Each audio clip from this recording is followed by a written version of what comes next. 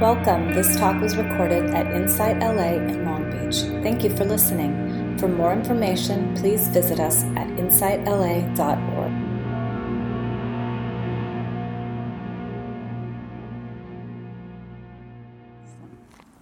And I wanted to reflect on the experience of that 2-day retreat a little bit more with all of you. Some interesting thoughts and observations came up. And I'll start with reading a little bit from this book, The Faith to Doubt by Stephen Batchelor. If you haven't read this book, it's a really good read. It's a wonderful book. So I'll read a little bit from it. Don had reminded me about this book, and I had to pull it off the shelf. So let me read a little bit, and then we'll discuss. He says, meditation and mystery are inseparable. Just as the mysterious cannot be unraveled through calculation, nor can a meditative attitude be acquired as though it were a technical skill. Heidegger remarked, that which shows itself and at the same time withdraws is the essential trait of the mystery. Meditation occurs whenever our innermost awareness is trained upon the shocking nearness yet elusive distance of what is present. So he talks about the mysterious quality of meditation. The practice of meditation is a process of attrition. The mind has a seemingly infinite capacity for chatter. Is that familiar to you? That chatter? No. And there is no instant or easy cure for this proliferation of thoughts and emotions. Only the patient continuity of meditation, what the Chinese master Hasu Yun called a long enduring mind, can finally wear it down. This process is echoed in Lao Tzu's words, what is of all things most yielding can overwhelm that which is of all things most hard. Water is that which is most yielding, rock that which is most hard. The patient, unhurried, yet continuous flow of water can wear down even the most resistant and stubborn rock. Meditation is closer to the valleys than the peaks. A meditative attitude is not preoccupied with peak experiences, those exhilarating heights of spiritual experience that leave the valleys and plains far below. Like water, it is content with the places that all men disdain. The rarefied and brilliant atmosphere of the peaks may uplift and inspire us, but we cannot live there long. Living things do not grow on the peaks. They need the fertile soil of the valley.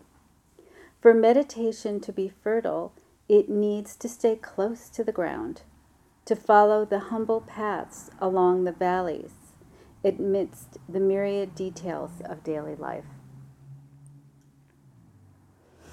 Like water, it is content with the places that all men disdain. Very interesting, and it really helped me to reflect back, clarify the experience of the 2-day retreat.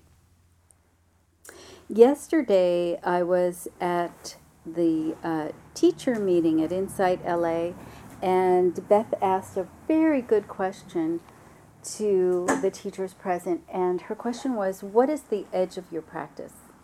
Where's your edge? I really love that question for inquiry. And we went around the room and we all shared a bit. And what I heard most was, can I arrive in this moment with full awareness? Can I be present and accept the moment as it is? No control over the next moment. We don't know what's going to rise up, right? But can I be present and have full acceptance? And can I fully know and particularly when it's difficult, the difficult emotion, the difficult conversation, the difficult experience. There was a theme of that in the room. As I would guess, if we went around the room and asked that question, I would imagine this would be relevant for you as well.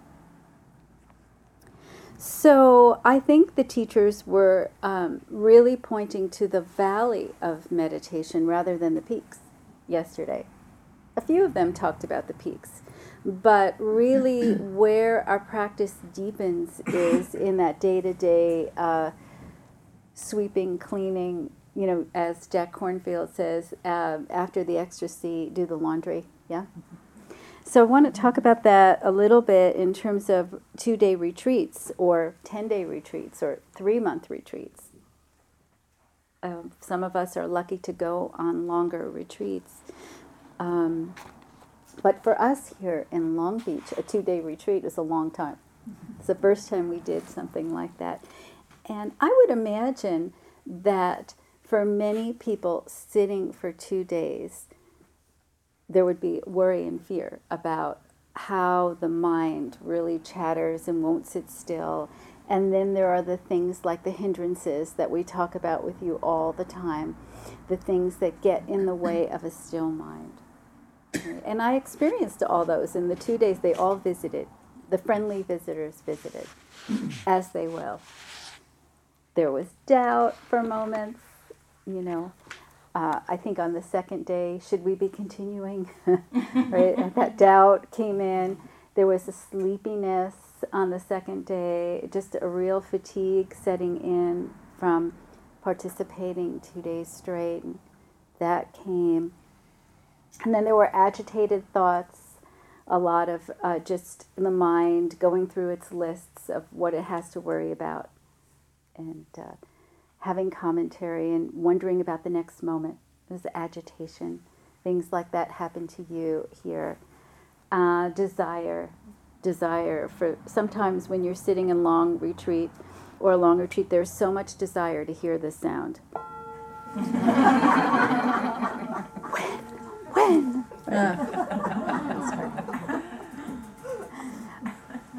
Right? Or I don't know about you, you're sitting in meditation and there's so much desire to stretch and get up and stretch, but you can't because there are people sitting there that you'll disturb. I just want to move. I just want to move my body. Or desire for lunch or the coffee house down the block. These are all the desires that come up and fill the mind. All kinds of desires arise in a meditation retreat. I've even had desire for Hostess cupcakes in the middle of a meditation retreat. Seriously. Why, I don't know. It's a kind of childhood old desire coming up. I just wanted that snack in the lunchbox from when I was 7. Who knows why, right? Silly things like that. But these things arise, and very often we get snagged by them. We don't like our meditation experience and we don't want it. We reject it and push it away. And a lot of what we're trying to cultivate here is a softening and a relaxation, an acceptance, loving kindness to whatever state arises. Because it's the awareness and the knowing of its presence or absence that builds insight. That's ultimately more important than the peak that we're all looking for. For me, on my trajectory of, I don't know how many years now, more than 30 years of meditation, I definitely crave the peaks and probably sit for peak experiences, although that desire is slowly calming itself. But the reason why, in honesty, that I love to go and sit are those moments where there's stillness, when the mind stops chattering, when I can really feel the heart, and there's this unconditional love that's arising so beautifully, when there's an expanded feeling, an expanded feeling beyond the body, when the whole room feels one in the world, those beautiful, sweet, rich moments of just the deepness of silence, the beauty of silence, and this aliveness from inside, this beautiful place where there isn't a condition that's creating happiness. Happiness and joy arise out of beingness, out of stillness. It's just there. Those are really sweet moments in meditation. And for me, there may be peak moments because I don't get to experience that maybe day to day in a very busy life. Sometimes it's there, sometimes it's not. But it's deeply profound to give a day over to this experience and just sense and feel the sweetness of being without having to do anything or be anything or go anywhere or have to look like I'm someone. This is freedom. It's lovely. It's rich and filling and a deep beauty that we're born with, that we all have. It's inherent in us. And we are so busy in life and pushing ourselves and trying to maintain our lives, we rarely give time to this inner life, to this inner beauty. We don't polish the mirror, we're so busy. So we don't see our true reflection, our true nature. Right? So we just don't have that time. And so to create 2 days of refuge was a true joy for me. And to do it in community was a joy. But it requires allowing and loving the difficult moments as much as the peaks. If I can be present and patient and calm to those difficult moments in meditation and see the knowing of that just as important as those peak experiences of unconditional love and expansion and a mind that's empty, wow. If I could love those difficult moments as much and be present to it, then there wouldn't be so much resistance to sitting or to cultivating the time and space for this inner life. So being with that hard moment with lots of love, compassion, patience, presence, and knowing it in a very heartfelt way, very, very important to practice. Right? This was demonstrated to me on Saturday afternoon. It was about 4 o'clock. And at that point, I was feeling really blissed out, very peaky, high bliss was there. Like we were walking and sitting, and it was almost the end, and the walking felt so sweet, and it was just lovely, lovely day. And Rick comes up to me, and he says, the sewer line has just exploded. And sewer water was coming up through the grate on the patio where everybody was walking, along with toilet paper. Right? And he says, I think you better look at this. And my first response was, no, I'm busy. Isn't that what we do, right? I think you better look at this. No. And slowly it sunk in of, Houston, we have a problem. We can't lead a retreat with sewer water, with toilet paper coming out, and people walking barefoot. It's just like yeah. So the retreat ends, and one must leave their blissful state and come back into the now, right? This next moment, what does it bring? Another problem. And slowly we began to figure out how to handle this. There was an answer. There was an emergency number, and there were people to talk to, and we were able to arrange a plumber coming to the site at 6 a.m. the next day before the retreat started again at 9. And then we knew we had to really clean the patio and get it cleared. Seems like there was a solution to this worst case scenario, and things just happened in good order, and we were able to have the retreat the next day with the sewer system cleaned and the patio cleaned and the plumber doing what the plumber needed to do.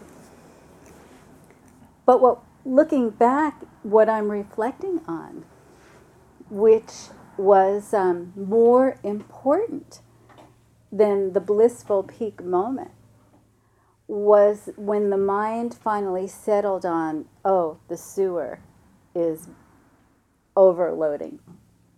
And the story of a problem could not penetrate the calm and ease and stillness that was cultivated in the day of sitting and walking. And that was observed. That there was another way to handle the sewer exploding. Right?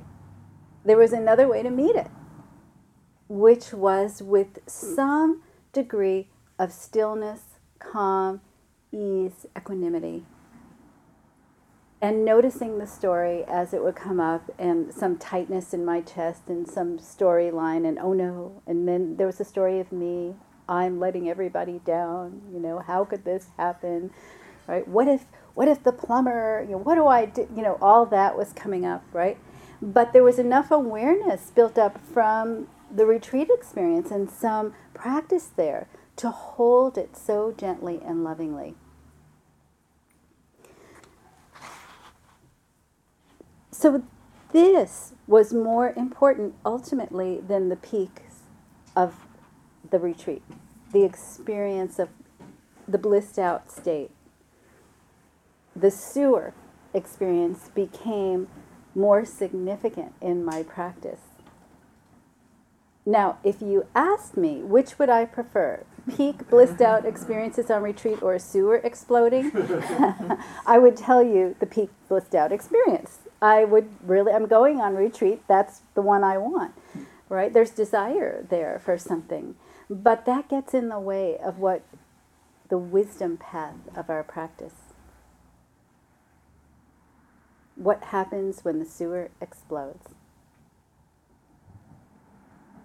And that we need in perhaps, or a wise intention is to practice for that moment too. Because we're told the sewer will surely explode. There will be suffering. There will be stress. There will be difficulty. There will be disappointment. There will be those contracted moments. There will be things we don't want all the time. What is your state when those things happen? Who are you? Right? Where is your practice when the difficulty arrives? So I wish you all peak experiences, bliss and joy, right? Because I'm a bliss junkie. In truth, I am. But wisdom is teaching me to let go. Wisdom is teaching me to let go. And wisdom is also teaching me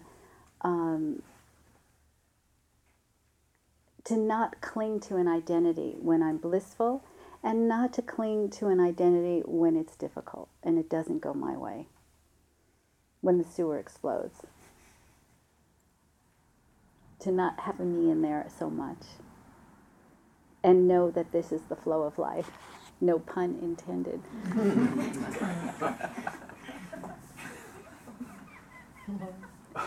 So I love that analogy of water.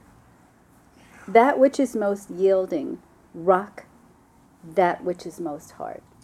So our practice can be like water, creating a groove in the rock Sometimes the chatter of the mind, the hindrances, our mental patterns, the mind that doesn't stop talking can feel like a rock, like you can't penetrate it, the agitation.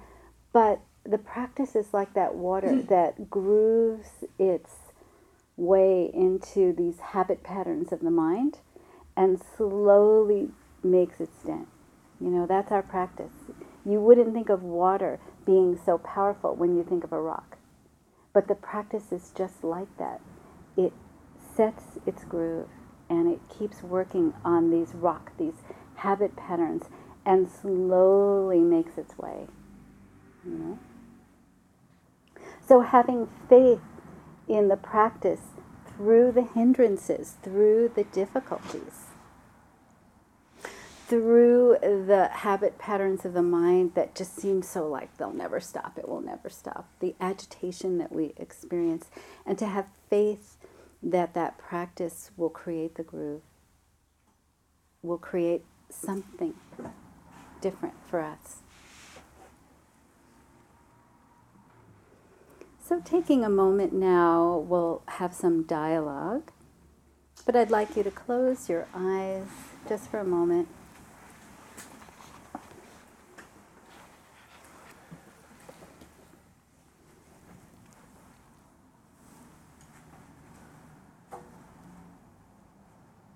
And taking a moment to contemplate this beautiful question that Beth asked yesterday. I'll bring it to our meeting, to our room, our community. What is the edge of your practice? Or where is the edge of your practice?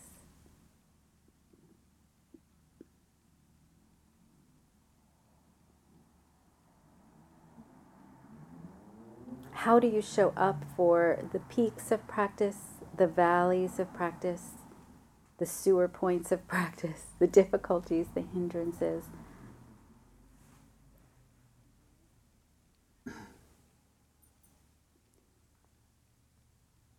How can you bring patience and kindness,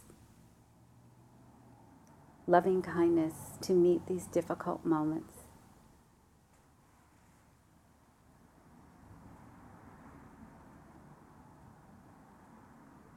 And just taking a moment or two to explore, internally inquire, using investigation and inquiry, and sensing and feeling into what comes up for you around these questions.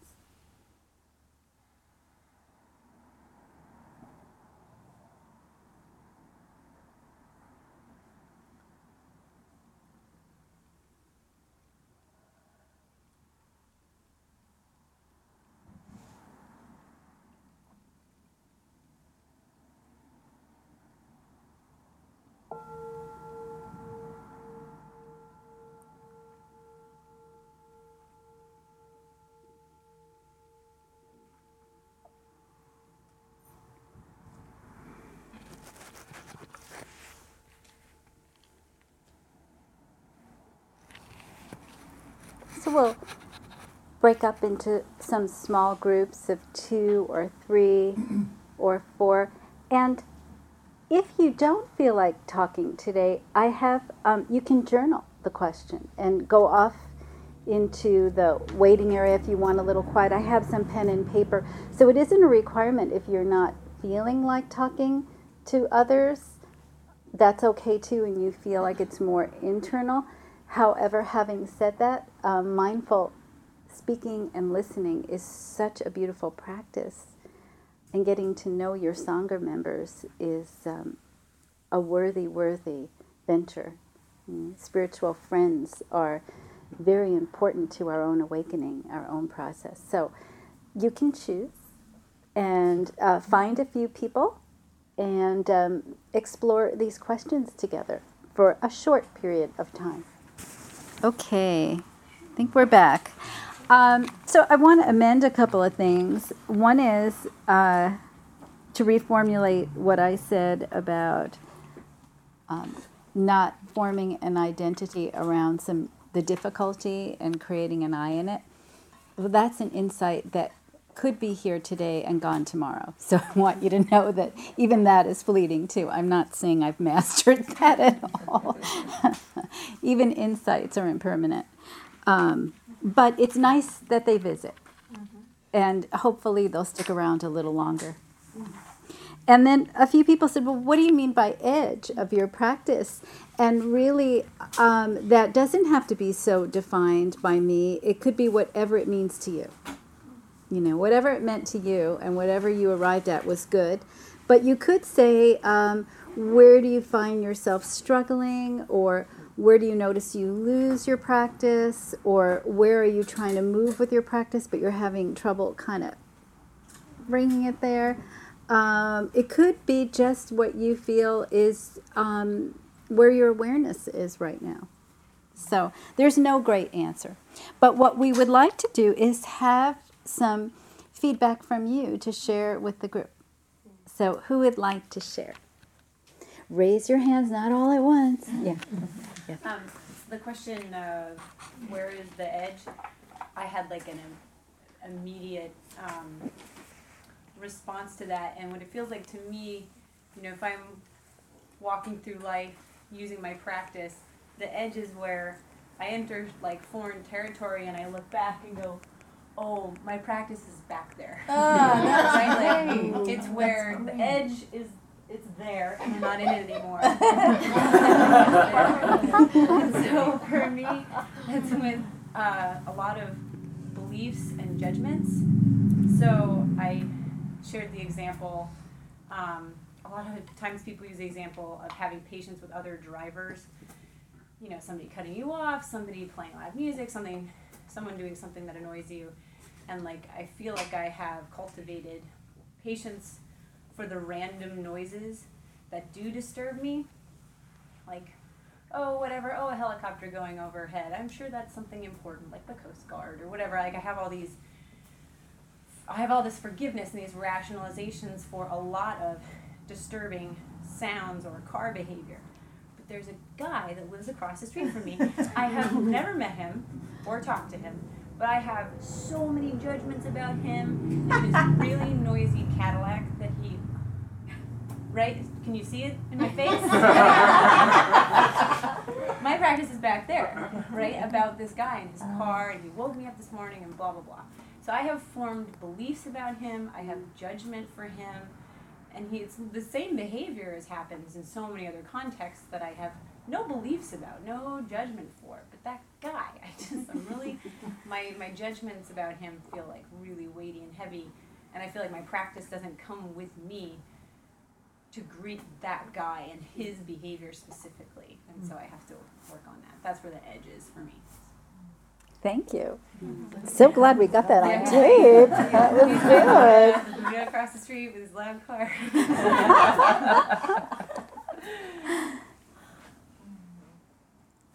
One more?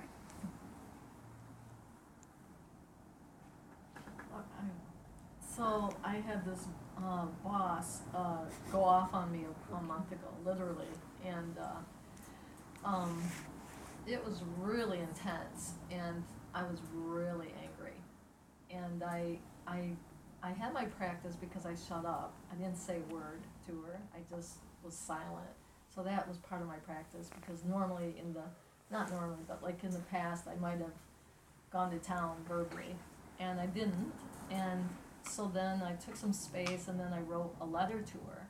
And it was professional, but it was very clear, and I told her exactly how I felt and how, you had invited me to have questions and to come towards you, and then when I did, this is what happened, and it's not acceptable. I just said I felt disrespected, and anyway, so I said that, and still nothing. So then I had to watch how, I thought I did something from that, and so, but for me, it wasn't like, how can I be at peace, because every time I see her, there's a big elephant in the room for me, and I'm not the type to not talk about the elephant. And yet I don't want to be a dog, not letting go of a bone either. And so I was having to look at that. And So finally, I kind of had a meltdown, a variety of little things. This one woman was doing a variety of things within this big meeting, and she was poking the bear and didn't know it. And all of a sudden, I just like, so I walked out, and not my boss, but this other colleague. And so I just had a big boo-hoo, you know, and trying to deal with all this. And so then the next day, a colleague talked to this boss of mine and said, you need to talk to Paula.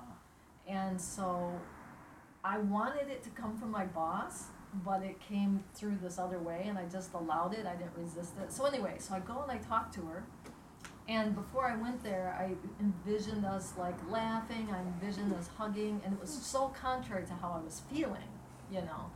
But that's what I pretended. And then I saw this bush, and I asked the coffee shop if they had some scissors, and I cut off a little limb, and I walk in, and she goes, what's that? I said, it's the closest thing to an olive branch I can find. Oh, and sweet. she looked at me, and she goes, before you say another word, I have to apologize. Oh. And she just was profusely like, sorry. Yeah. It was so awesome. Yeah. And That's a beautiful example of practice in action in the relational world, in the interpersonal world. Thank you for sharing that. Beautiful. Got a question? Yes. Where's that tree? Buy a Starbucks. See what you can get with your grande or latte. Olive branch latte. Olive branch latte. All right. Thank you so much, everyone, for sharing.